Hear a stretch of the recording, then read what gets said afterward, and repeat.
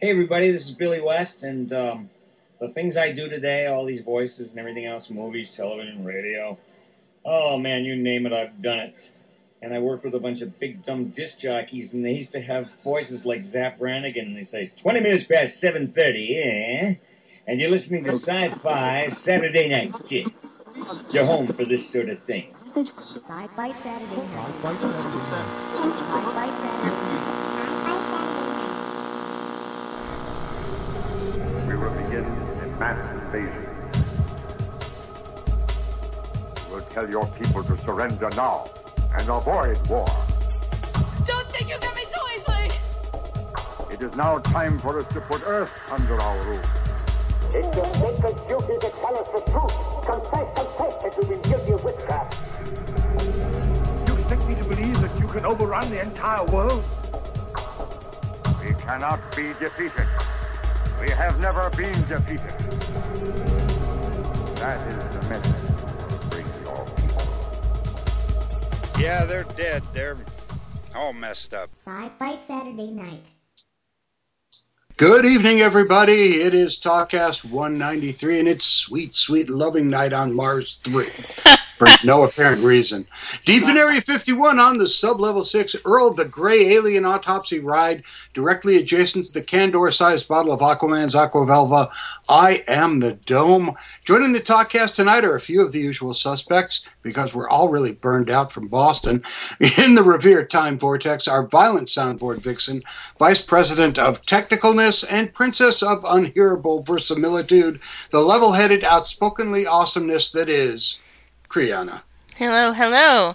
And you know, for all of those Ustream viewers right now, I think Ustream is malfunctioning because I've double-checked all the streams before the show, and it seems to be working, except when I'm muted. So I'm wondering if all they can hear is whatever's coming through my microphone, which is not great. But I will continue trying to check that, but it's definitely configured correctly. Damn you, Ustream! And if somebody in the peanut gallery isn't hearing everything, somehow find a way to wave to us and let us know. From the Four Color Vault of Comics in Manchester, New Hampshire, our lovely Ginger Ingenue, the woman who is best remembered for her recurring roles as an extra in The Robot Sumatras, I Was a Teenage Werecat, the classic George Romero's 3 Days of the Condor Man, the story of an avian superhero in the Grand Canyon, a blinding light in a universe of darkness, and a Boston Comic-Con painful foot person. It is the Dead Redhead. I'm still everything in pain. Yeah, I know. I kind of think we all are. Our guest today, joining us for the full hour, is paranormal, romance, steampunk, and anything else science fiction writer, PJ Schneider. PJ, welcome to the show. Thank you. Hi, everybody. She's bubbling, and we're going to have fun. I have had no caffeine yet. This is just, oh my! Just yeah, alcohol. unaugmented. So anyhow, this past weekend was Boston Comic-Con, and may I just say to the assembled masses, holy shit, was this fun! You said, yes, no, it was. It was just very tiring. and I want to start off with a list of people, places, and things that really we owe a debt of gratitude to. I want to first thank the staff of Boston Comic-Con, Kirby, Jimmy, Nick, Colin, Bob, and Kim, all the volunteers. You guys were amazing. Thank you. Oh, sorry. I mean, the work that went into rescheduling this after the events in April, the huge change of venue, the logistics involved, the keeping everybody happy, it was just amazing, just absolutely amazing, and went off without a hitch as far as I'm concerned. I want to also thank Mary Dumas and Pam Larson, who were volunteers for some of the special guests and did us an absolute solid. We love you, ladies. Virtual Grope, thank you so much. I want to gropes. Oi? Pam loves her gropes, so. We can see you. I know. You know, I'm trying to make this work, and I am only seeing meter bounce on myself. Which, you know, I know people like me, but I don't feel like they want to hear just me. I feel like, PJ, they may also want to hear you live for some reason. I don't know why I think that. I'm thinking that too, yeah. But I'm just going to continue this stream and maybe switch the Ustream stream to Chrome because our recording is coming out fine. So, sorry, Cam. You may have to listen back to this one. Let me just try switching over. Or is this Chrome? Maybe that's why it's not working. Is it? It is Chrome. Let me try it in the Safari. Well, going Pam on is doing that. Safari. Can I announce a late breaking news that I just found out about, actually? Very quickly, guys. Okay, sure. On my little handheld device, apparently, Karen Black has died. Oh. The actress Karen Black, and those of you who are horror fans, you know her from Trilogy of Terror and House of a Thousand Corpses and all kinds of stuff from the 70s. And wow, so I'm just throwing that in there real quick while we're waiting. Wow. Yeah, she died of cancer, actually. It was evidently oh, God, I didn't realize she was that old either. Yeah, she's 74. 74. After a very long battle with cancer, unfortunately. How are we doing? All right. Hi, everybody. Can you hear everyone now? Dome, say Dome. Say Dome. Hello. Oh, yeah, I see great meter bounce now. I think it's just Chrome doesn't work with Ustream. Oh, there's something else that we can be annoyed with. So, sorry about that, Ustream peeps. Cam, mostly. So, fixed. Got it. Good. Done. Yay. I'm still the awesomest, as per Yes, you usual. are. You are, dear. Way to go. Boom. Technicalness. Mic drop. Picked up. So where were we in the list of thank you people? Oh, yes. I want to thank Billy West, who gave us one of the best interviews we've had in an awful long time from an actress, Voice actor. Voice actor. Yes. Generally yeah. awesome person. He was, yes, and we're going to hear that at the halftime break. Sometime during this half of the show. Sometime during this half hour. You'll have to listen. It's going to be suspenseful. And with him was Gary Summers, who was on Antiques Roadshow, who also gave us a terrific interview. Which didn't come out. We will Sorry, Gary. We will make that fixed as quickly Yeah, as Gary, possible. please let us know if you're going to be at Granite Con with Billy again, because we would love to pick you back up, pick your brain again, and get another really great interview, because you were just stupendous. Absolutely. Want to also thank Cam and Travis for the creepy jar. Well, wait, and Because Karen helped do the art. I guess. and Karen's husband, Quincy. Tom. I couldn't remember if it was Tom or Tim, so I just said Quincy. Oh, I gotcha. It's my go-to. I can't help It's it. the go-to name for somebody's name that we can't remember. Well, that I They can't become remember Quincy.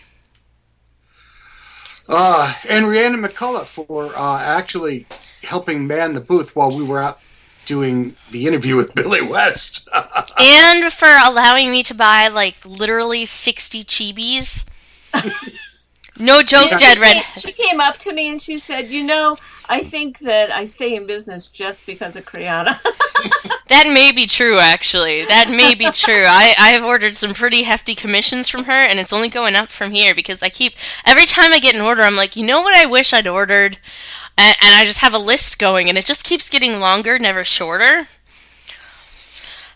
They're just so cute, and they work so great as stitch markers, and I knit so much.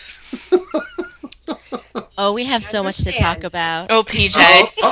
PJ, you're not in the New England area, are you? Sometimes. Oh, jeez. I travel a lot, and I love to grope the yarn. Oh, you're my people. Oh, you're my people. Okay, well, you're going to have to wait for a week where my girlfriend is back. And then you can grow up the yarn and us. Oh, hey now. And perhaps come up with the New England Be sheep. and careful, wolf. ladies. People are gonna start asking us for video if we keep that up. Oh, Hey yeah. now. Well, the Maryland Sheep and Wool Festival is something I try to get to if I can, if I'm in town. Well, every you year. should come with us to New Hampshire. It's a big one. Oh. Or the is New that England- Rhine? What is it? Is it oh gosh, starts with an R. Ah. Rhinebeck. Rhinebeck. Yes, Rhinebeck. Oh, yeah, we should. I've never actually been to Rhinebeck. We should make a date. We should. We shall have to look at the calendar. You know what, both of you? Shut up. But there is nothing wrong with needing the stash. PJ, I will hook you up with the awesomest geeky yarn dyer. Oh my gosh, that would be fantastic. And would you believe I used to have English Angora rabbits that I kept? And No, what? I did, and while I had them, because I know, no longer have them now, they were bunnies, I named my rabbits Hobbits, after Hobbits. So I had Pippin, and I had Samwise, and Samwise really did look like Sean Astin. Little chubby around the edges. Little chubby around the edges, and he was like this cute, like sort of reddish caramel color. He was a cream buck, and he had the shock of hair sticking out of the top of his head. It was fantastic. Wow, adorable. I love bunnies. They always have bunnies at the festivals. Yes, and then you can pluck a bunny, which totally doesn't hurt them, and then, spin their wool. And it's happy and warm and fluffy.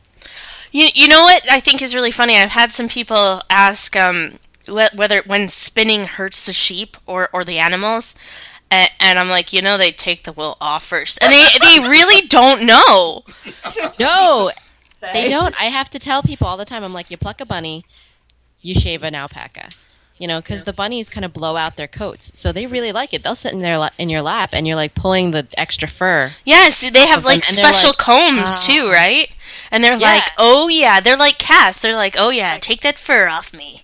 Yeah. They're like so much cooler because, like, random piece of knowledge, English Angoras, especially Angora fur, is 7 times warmer than sheep wool. So those little bunnies are overheating.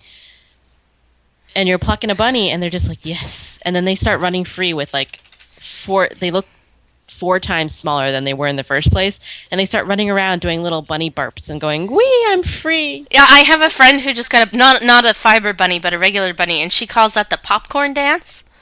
Yeah. Oh gosh, they're so adorable. Yeah.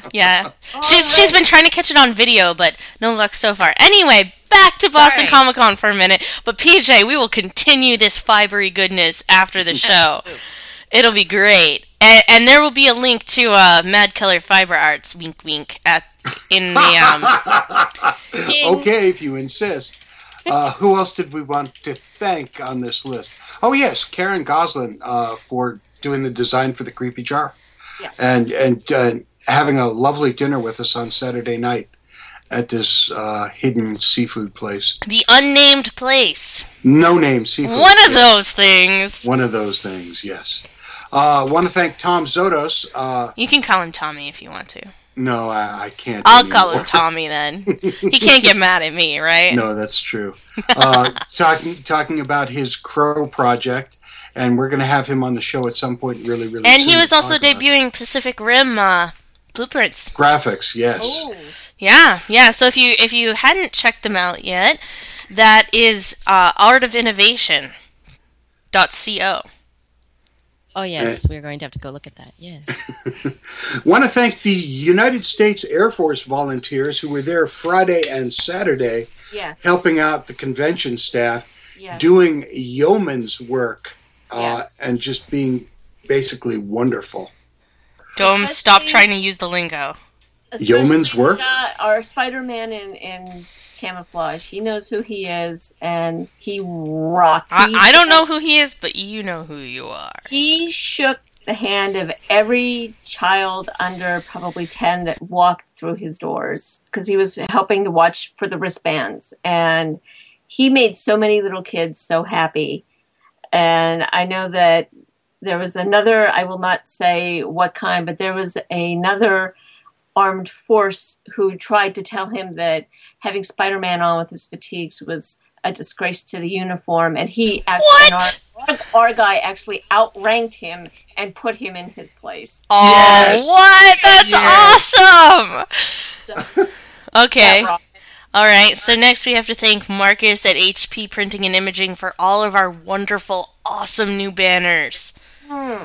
Yeah, he did a terrific job, and So we can't cool. thank you enough for that. And you will also, at GraniteCon, see the Sci-Fi Saturday Night desk lamp. Oh yeah, this exists, and it's awesome. It totally does exist. I want to take a personal moment to thank three very special people. I want to thank David Mack and Sarah Richard, who took time out of an incredibly busy con to talk to a young artist about getting started.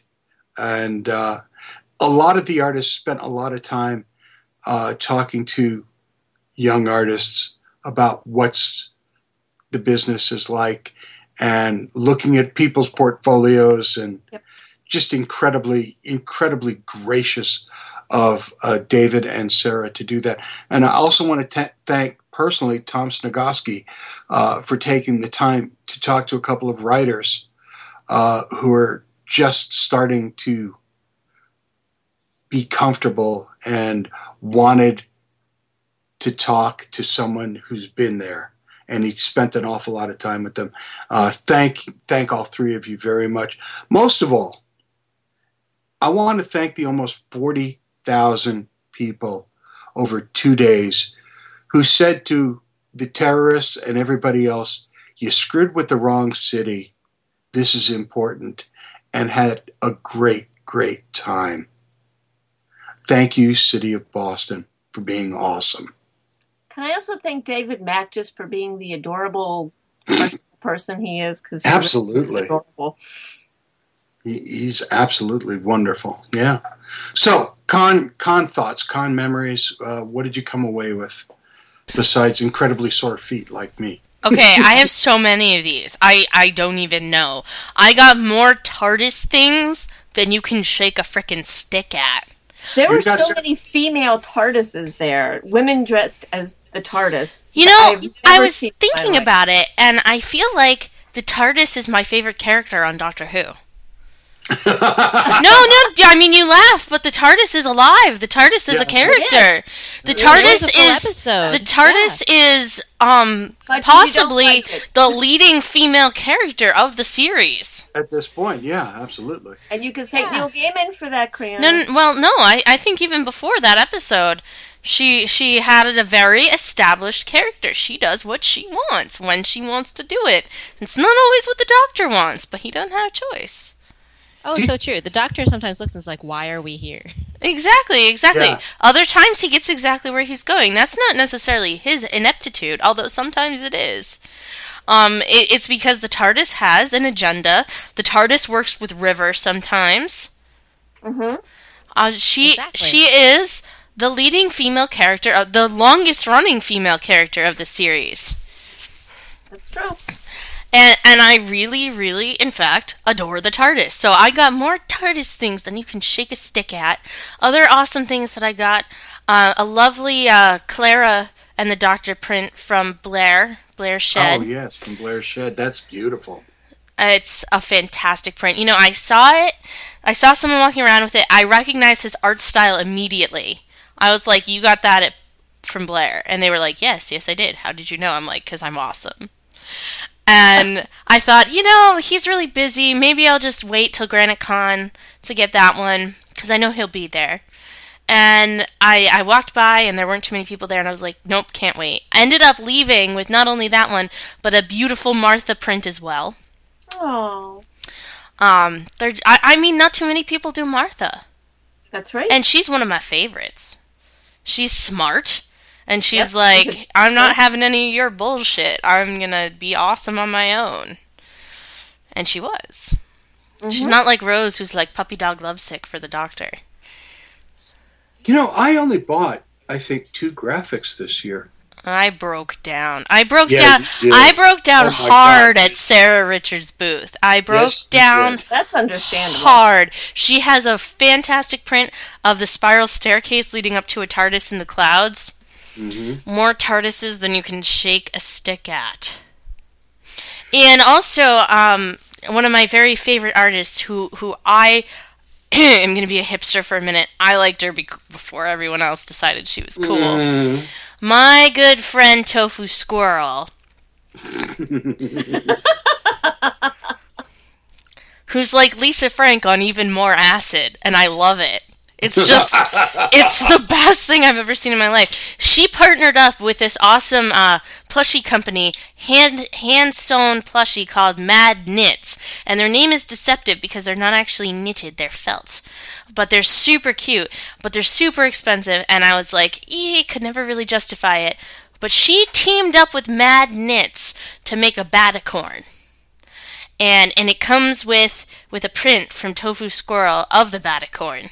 And I broke down hard. I broke down hard many times last weekend. No comment. Yeah, you did. There may have been some lock and key keys purchased. Might have been. Oh, you got them. A couple. Not just one, a couple. I did in fact get myself 3D scanned. I'm getting a torso of myself in the mail. 3D print of yourself, yes. Yeah, exactly. From Forge Studio. Thank you, Forge Studio. Look for them coming up on the show. They'll be here at some point. They're opening a studio in Boston where they're going to do this scanning thing. I can't imagine this not becoming huge, especially as prices go down, which they inevitably will. But they print in full color, which I was shocked at. They'll tweak your model for you. I mean, it's just awesomely cool and insanely awesome. I don't know how to say how awesome it is other than I got frickin' 3D scanned at Boston Comic Con. Where else can you get 3D scanned just randomly? Well, in September, you can get 3D scanned at Forge Studio in Boston. Very cool. That was my little advertisement. How did that go? You did well with that. Thank you. Not bad. Yeah, one of my two favorite artists, Ted Wood. Ted Woods. Ted Woods did a con sketch for me. One of my two sketches this year, which was a beautiful She-Hulk. And I went back to get it, and he goes, "Yeah, somebody else at your table has been by." Yes, well, Zombrarian did ask me to commission a knitting doozer for her this year, and it was obtained. And thank you to Julie also for inspiring the object that was being knitted. You know what it is, and it's adorable. And dropping by to see Julie Mayer, actually, she's completely redesigned her Harley Quinns. And they're just amazing, and there's one of those in my collection now too. And again, let's go circle right back to Rhiannon. My favorite is stitch markers / earrings / charm bracelets / pendants. These things are good for everything, and they were selling like hotcakes, as they should. And they were the only Stargate things I saw at the whole con, were the ones that I commissioned. And she was like, "Can I use them?" And I was like, "You better sell them at cons. Make more money." There will definitely be Stargate people there, and there were. Whee! Can I do my turn? Absolutely, no. What did you even see? Oh, wait. Okay. These are my things. So I brought my camera. I even had all kinds of fancy new stuff I bought for it. Didn't come out of my bag once. Oh, God, no. The only thing I bought was from the Underburbs guys. I got the last 3 issues because I needed to get those, which thank you, Underburbs guys. I got those. My favoriteest things at the con, other than seeing some of the little kids who were beyond adorable, as they always were, I got a big hug from both Terry and Robin Moore.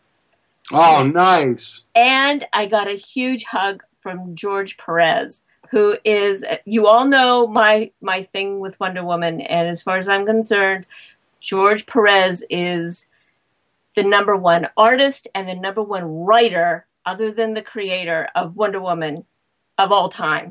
Wait, you have a thing about Wonder Woman? No, just kidding. Just kidding. He gave me this huge hug at the end and just said, "Thank you so much for all of you for your help." And I was like, oh! So that for me was some of the most special stuff. Which is dead redheadese for "You're welcome." Yes. Or something. or something. And most people were really, really cool. Yes, you always have some people who are dissatisfied, and we dealt with that. And you always have some people who are just angry because they're angry schmucks, I guess.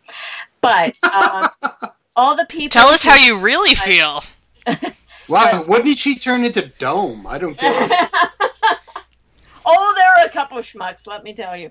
But you know what? Overall, people thanked us, and despite it taking a long time to get in and some mechanical malfunctions and the Air Force not all showing up the second day, which we could have used them. Thank you to everybody who came and was like, you gave us a thumbs up and said, you guys did a good job. Thank you so much for all that, for coming and for supporting us and saying thank you. And with that, we got, thanks to Pam and Mary, you guys have we have a special grope for you. A special treat for you. No, well, Pam and Mary, we're sending them special gropes. Oh, because absolutely. we know they'll appreciate it. No creepy jar necessary. Not this time. But we got to spend 5 minutes with Billy West, and it was the coolest 5 minutes of our lives, which I would like to play for you now. We're here at Boston Comic Con for 5 minutes with someone awesome. The awesome person today, Billy West. I can't talk for 5 minutes. I can talk for 3 hours if you want. We've got the video for it, so we can do that. I got a mouth on me, Voice actor, that's always a good reason to have a mouth on you. Well, it's the rewards of a misspent youth, whatever it is you want to call what I do. I used to do voices and make noises when I was a child. I was like a little freak.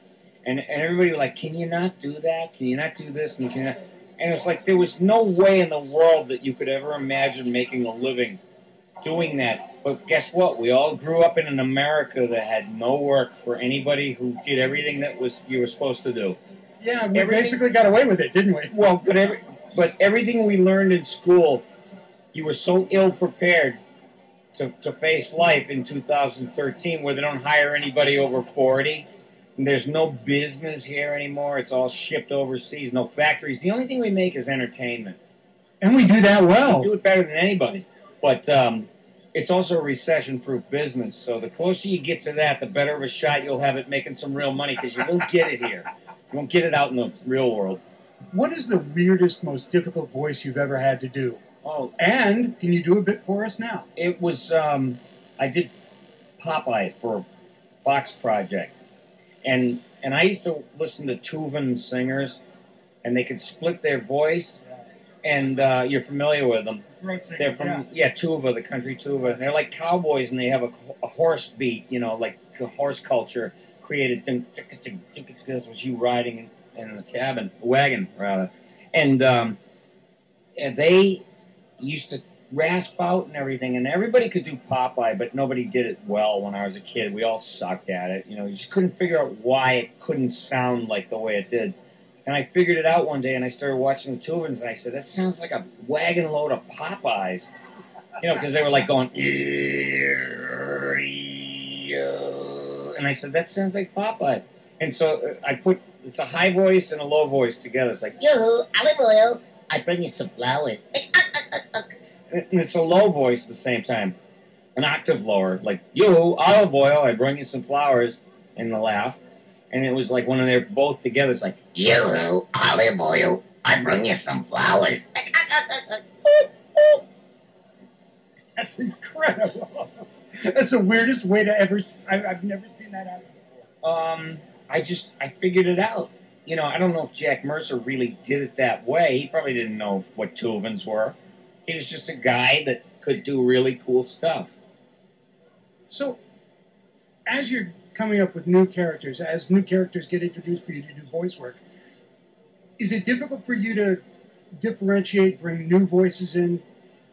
Not really, because I don't think I've hit the wall as far as creating a new thing for people to listen to. But I put everything I have into it. Believe me, it's not like I'm like a falling off a log or anything. I put a lot of thought into everything so it'll sound like they might be real people. Like there's got to be some truth in there somewhere, like an honest delivery and an honest way of acting, so that people will have an affinity. You can't have this broad character that has no point and makes no sense, and it's there for whatever reason and not the right one. And it's all about your choices. When you do movies, Yeah. a lot of times you sit alone in a room. Yeah. But when you do episodic television, do you have a table read there? Well, they treated Futurama like a sitcom. And in other words, you had to have a table read, and then 2 days later you'd be recording. You know, and I was doing all these voices. Sometimes I was talking to myself for 6 pages straight, you know, like, man, all this constant exposure to radiation is making me thirsty. Young lady, bring me a sandwich from the dumpster and leave the maggots on it.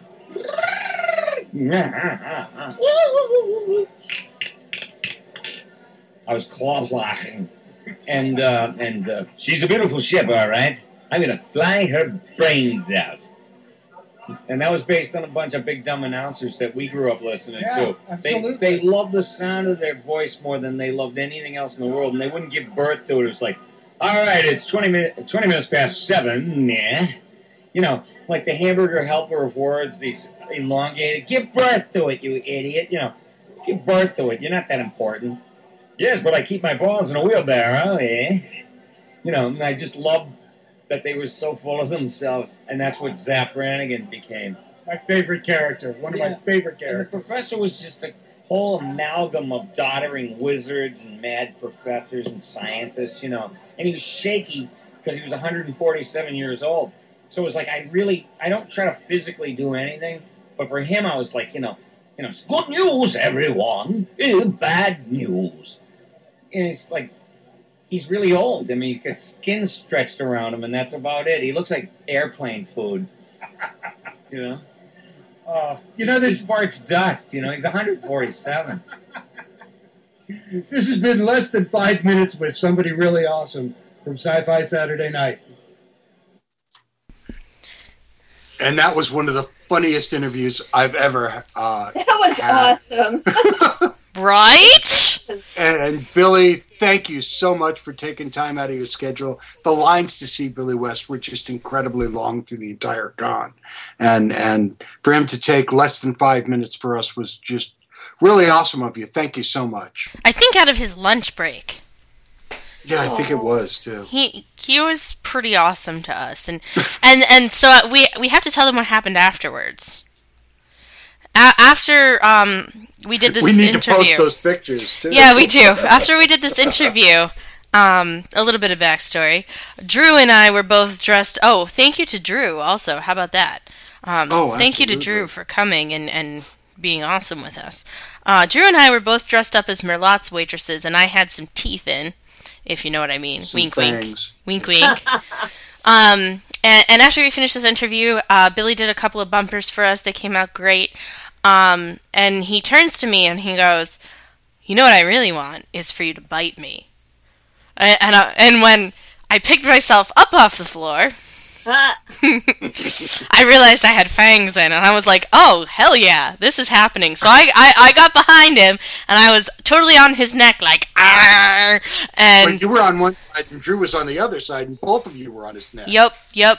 And we have pictures as proof. I bit Billy West on the neck. Woo! It was awesome. So look forward to those coming up on our website. And I think my life is basically complete now. Billy, when this show is over. It's all downhill from here, right? No, because now it's time to talk to PJ. Oh, that's true. Awesome. Right. Just when I think it can only go downhill. And climb back up. I know. Hello. All That's right. a good start right there. Welcome to the P.J. show. Snyder, I've described you as a paranormal, romance, steampunk, science fiction writer. How close am I? All of the above. I really do enjoy writing in all of the genres. It's just a question of which story, and and what kind of mood I'm in.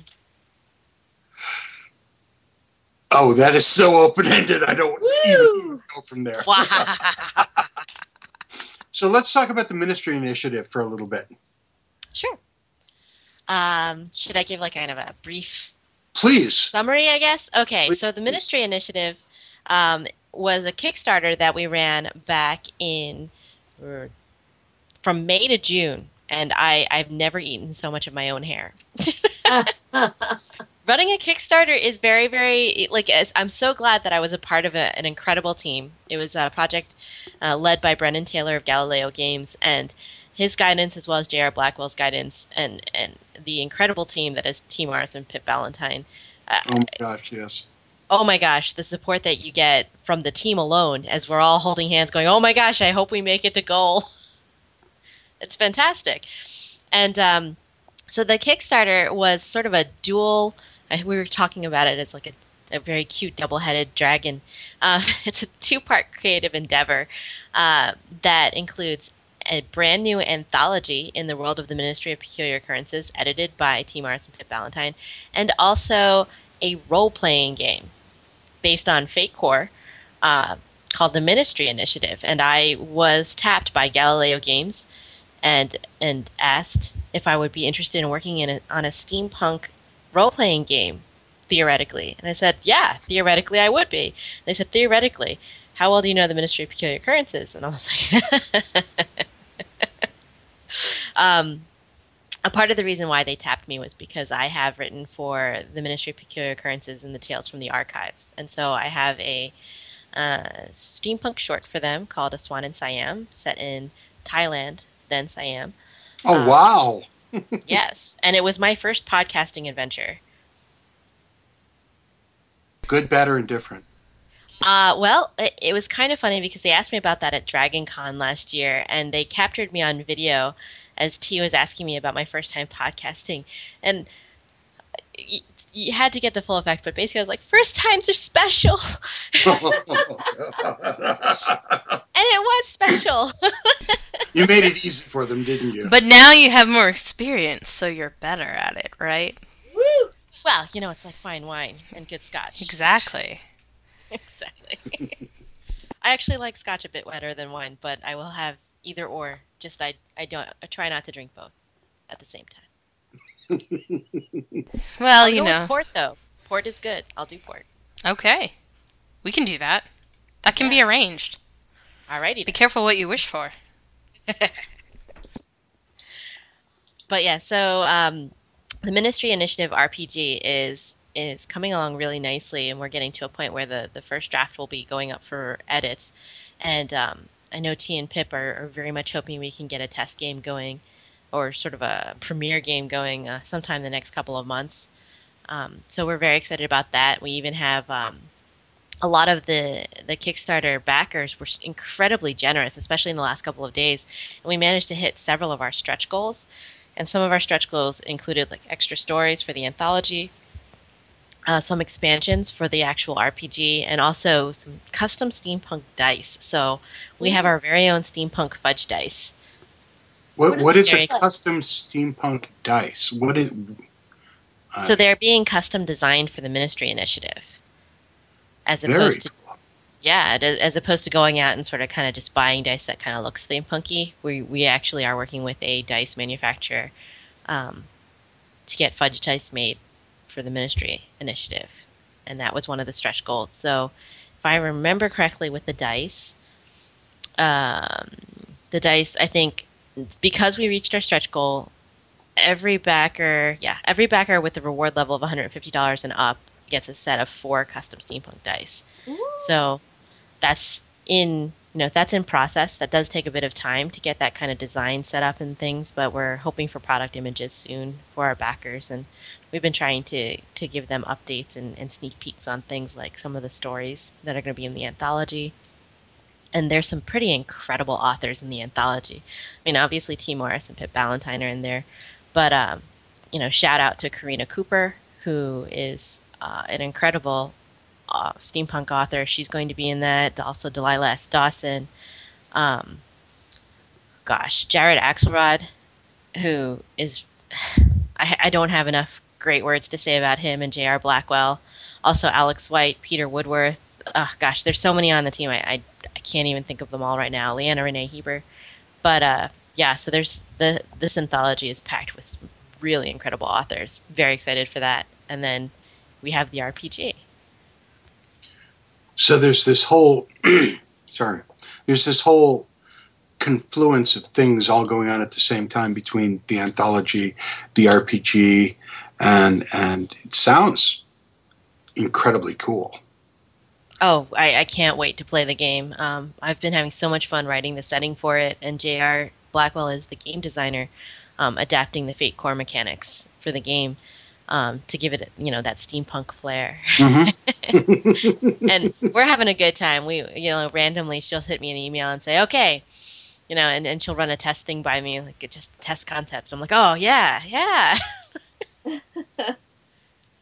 Yeah, it's kind of daunting in any one of these crowdfunding projects when it actually happens.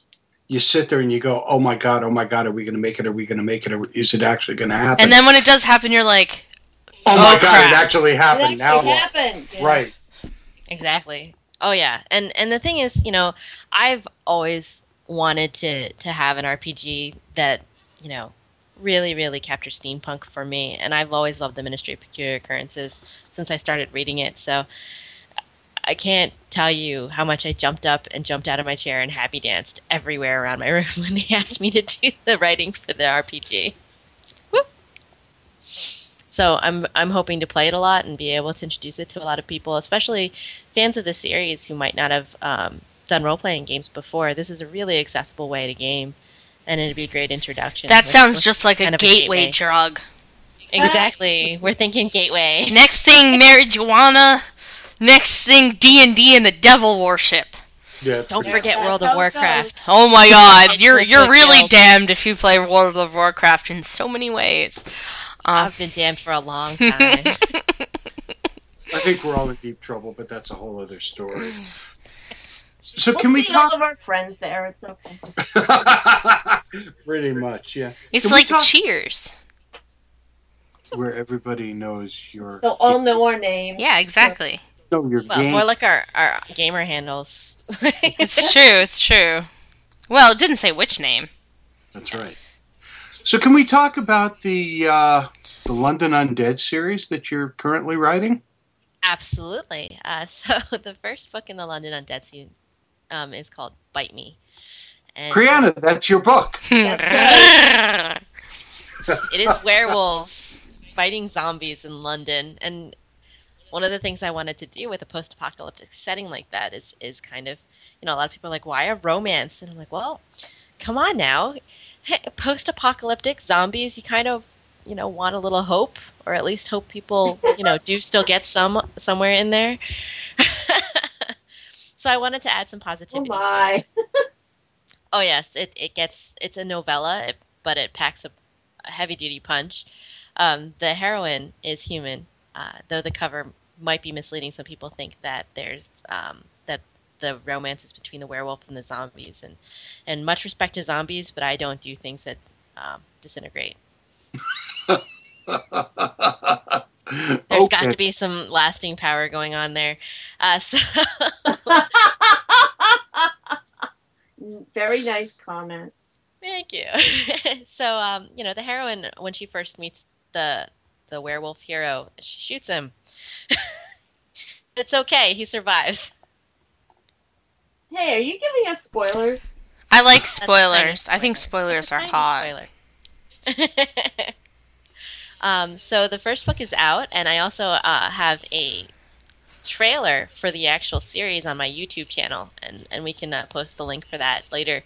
But the trailer was actually done by Imagine That Studios as well, by T. Morris, and Pip's voice is the voiceover, and I get chills every time I listen. I love Pip's voice. She can talk all the time. Yeah, no kidding, huh? Wow.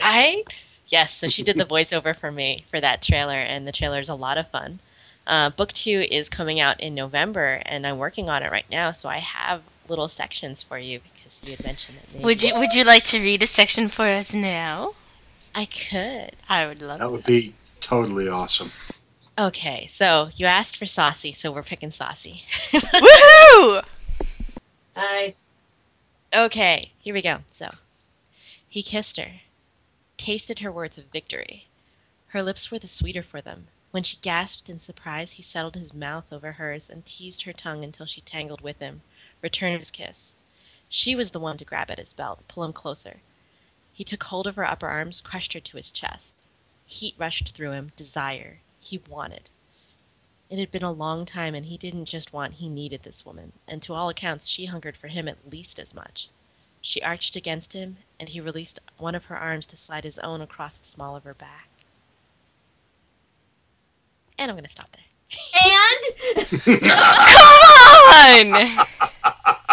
And that is a sneak peek of Sing for the Dead, releasing November what a 4th. tease! Oh my god! Oh, I'm very good at teasing. Ask my boyfriend. Well played. Definitely. Actually, recently, both Ord and I were guests of the Book Tart, a blogger reviewer, and we convinced him, I kind of ambushed him into reading a portion of Bite Me, and I got him to say cock online for the first time. He was doing a cold read. He did a great job. Aww. Oh, my man gives good voice. So, how do you go from this to science fiction? Oh, well, actually, I read science fiction and fantasy all growing up. I was one of those kids, third grade, reading Michael Crichton, Terry Brooks in the epic fantasy realm. Oh, nice. Yeah, I was a big sci-fi and fantasy reader all through, elementary school, middle school, high school. Anne McCaffrey was a favorite of mine, even though that's kind of, I suppose you could consider it space opera, but I just fell in love with The Ship Who Searched. That's like my favorite book. And The Ship Who Sang, the whole series. Yeah. Oh, yeah. I mean, Ship Who Searched was hands down my favorite. Just because there was a hint of sauciness even there. Absolutely was, yeah. And I love the Sword and Sorceress anthologies. Always loved those. And, and I've read a lot of the Honor Harrington and love Glory Road. Glory Road is one of my absolute favorites by Robert Heinlein. And, so I was reading those quite a bit. And I didn't, and I was always writing stories. And actually my first series was mostly in shapeshifters. I stick with shapeshifters a lot across all the different genres because I was a biology major. I know animals pretty, or at least I like to research them. So shapeshifters are really fun for me to write. Not just werewolves, but characters that change into leopards, jaguars. I have a couple of those as well, and some of the ancient mythology. For example, A Swan in Siam features a Kinari, which is a Thai mythological bird princess. Awesome. Oh yeah, that story, that mythology, I grew up loving that. So of course I had a Kinari in Swan in Siam. People are like, oh, it's the king and I. And I'm like, no, we're going back to Menorah. We're going old school. So, telling stories like that, I grew up on them, loved reading them. Third grade, I was even reading Tarl Cabot's Slave Girl of Gore. Maybe slightly inappropriate for a third grader, but my mom said I was an old soul. Nice. But, so, when it came to writing, one of the first books I ever wrote, start to finish, finished a novel. And that's sometimes the hardest thing a writer can do is actually finish their first novel. I did that in high school, college, and it was a science fiction piece that will never see the light of day. It sucked that bad. But it's the backstory for my science fiction romance series, which is the Triton Experiment series from Carina Press. And it's the backstory of the main heroine, Caitlin Dara, who is featured in Hunting Cat. And, it was very easy to write sci-fi for me because I really loved it. But what I realized, and this is the difference between romance and some of the other genres that it kind of bridges, I guess you could say, is that what I was realizing was that the stories I was writing centered around the relationships. They centered around the hero and the heroine. Most of the time I write male-female, although I wouldn't be opposed to trying to write a female-female or a male-male romance sometime. It just so happens that the characters that I've written have been male-female so far. But usually my stories center around the development of their relationship, and everything that happens in the plot serves to either push them apart or bring them closer, kind of like Van der Waals' forces, And so that's more of a romance, and I have a tendency to prefer happy endings. I know a lot of sci-fi readers, a lot of fantasy readers prefer to have somebody die at the end. There are people who follow George R. R. Martin just for Oh the my satisfaction. god, I hate him so much. Sorry. Never come Sorry. Ever. Sorry. We love him, but oh my gosh, the trauma. Never coming on this show. Oh. Nope, never gonna happen. And I'm okay with that, quite frankly. I don't know. Big nod to him for the world that he built, and the characters yeah. he made us fall in love with, and then tore our hearts apart by killing. Over and over again. And not to say I don't kill people in my stories, but rest assured, the one thing you know about the romance is that the hero and heroine probably won't die if they didn't start out dead. Oh, nice. I like the way you said that. If they didn't start out dead, they probably won't die. Exactly. So there will be a happily for now at the very least. I'm considered a little bit unusual for a romance writer because Hunting Cat features a happily for now as opposed to happily ever after. You're not absolutely sure that they're going to get married and, That's okay. But that's realistic. Yeah, and I think in these times it is realistic. However, there are some hardcore romance readers who prefer the happily ever after, and I totally respect that as well. Well, great. Well, then they can go read an author who writes happily ever after. But for those of us... I've had some of those. Oh, all right. Well, there you go. But I was going to say, for you, it sounds like you do cool, off-the-wall things. Slightly off the wall, yes. Or through walls. There's a lot of throwing people through walls. I can live with that. I have a couple of... Will you stop being saucy? What? No, don't. Actually, scratch that. Do never stop being saucy. Never stop doing That's right. We like saucy. But yeah, I'm also known for fight scenes and action scenes as well as the hanky-panky scenes. So. Well, that's awesome. Violence, it gets you hot. It does. I feel like that's been proven. Why do you think? And then afterwards, Why do you think there's so many disaster porn movies out right now? Exactly. I mean, when you're in life-threatening situations, there are very few things that confirm the fact that you're alive as much as boinking the person next to you. It's true. It's true. You heard it here, folks. Yeah, totally. Yes, boinking. That's Boinking. Well, we could say copulating, but usually that has the opposite of intended effect. Yeah, and copulating, that tends to infer that there will be reproduction involved as well. That's true. Sometimes. And that gets iffy in sci-fi. You just don't know if they're compatible that way. Yeah, they could be, a Cylon. We're moving into John Scalzi territory at this point. Oh my gosh, I got to be on panel with John Scalzi. Can I just fangirl for a moment? Yes. Oh, please do. Go for it. He was so cool. I've been trying to get John on this show for a year. Oh my gosh, no, he was so incredibly gracious, such a great panelist to be on panel with. Because when you're on panel, there's some people who are a great experience to be on panel with, and there's some people who are less of a great experience. Wait, now I don't think we've ever insulted him, so he could actually come on the show. I've never insulted John Scalzi ever. Oh, much respect to him because he walked into a romance readers literary convention, and he was like one of maybe 10 guys there. I'm just gonna say that's bravery. Yeah. I got to be on panel, so yay! And how was that? The panel itself was on sci-fi. It was led by Linnea Sinclair, who is a very prominent science fiction romance author, and one of my mentors. I cherish her so much. And the panel was great. There's actually a recap of it in RT Magazine that I could link as well, talking about some of the things that we talked about on the panel.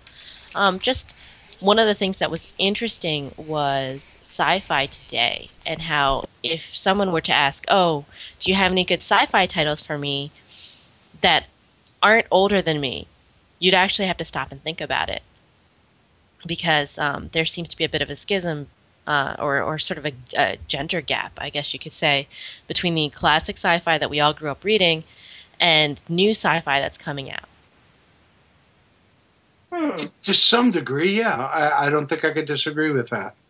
Yeah, I mean, obviously John Scalzi has new titles coming out, and I'm a big fan. But I think if Zombarian would hear Robert Heinlein, she would point out Cory Doctorow. Yeah, Cory Doctorow. Well. I would like to point out Robin Sloan, who just came out with Mr. Penumbra's 24-Hour Bookstore. Lovely book that is. Yeah. But those recommendations are a little bit harder to pull right off the top of your head. They absolutely are, because I can go 50 to 60 the other way.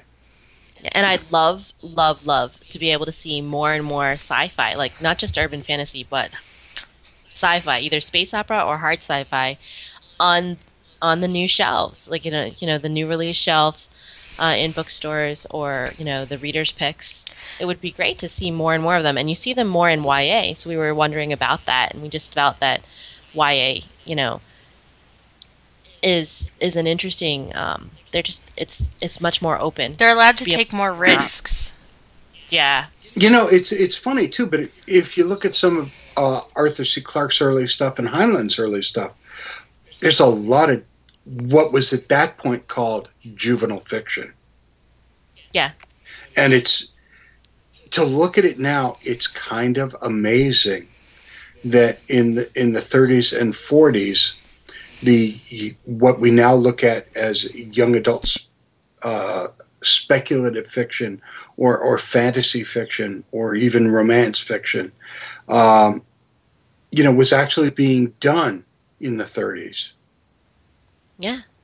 And it's one of those things where I'd love to see it come back into the mainstream. And science fiction romance is a bit of a gateway too, right? Because there's a lot of romance readers who don't read sci-fi who are willing to give sci-fi romance a chance because they particularly like that author. And so it's my way of saying, come play with me. See, I'm the opposite. I won't read anything or watch anything that doesn't have some sort of fantastical element. If I want the real world, I can walk out the frickin' door.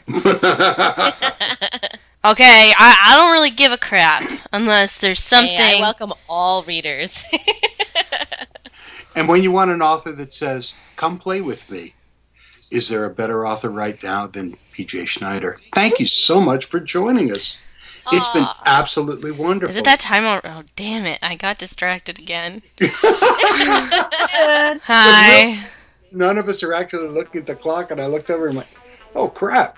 We've been just talking about everything. And thank you so much for joining us today. Oh, it's my pleasure. Kriana, what's coming up in the next couple of weeks? Well, next week we talk to Brockton McKinney, the writer, and Larkin Ford, the artist of M Theory. Get ready for your psychotic clowns and awesome talking cats. On August 24th, we're talking to Michael J. Sullivan, author of the Rieria Chronicles. I can still pronounce it better than you, Dome. Yes, you can. And on August 31st, we're chatting with Jason Chen from StoryBundle.com, who has just come out with their unofficial Doctor Who bundle. If you haven't seen that, check out StoryBundle.com for their unofficial Doctor Who bundle.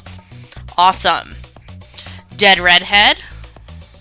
Well, working like a well-oiled machine tonight, Sci-Fi Saturday Night is the official podcast of Boston Comic Con, Granite Con, Rhode Island Comic Con, and ComicArthouse.com.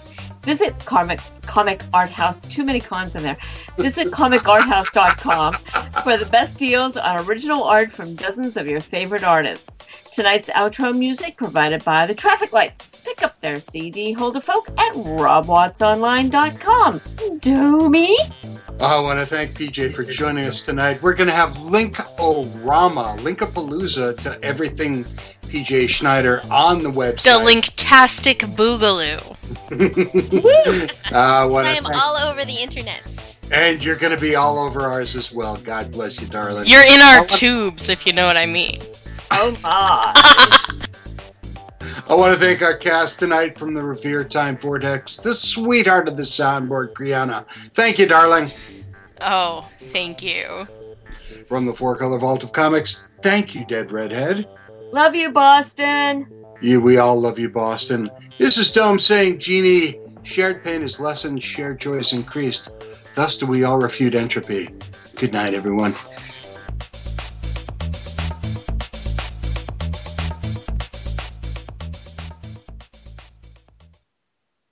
I know.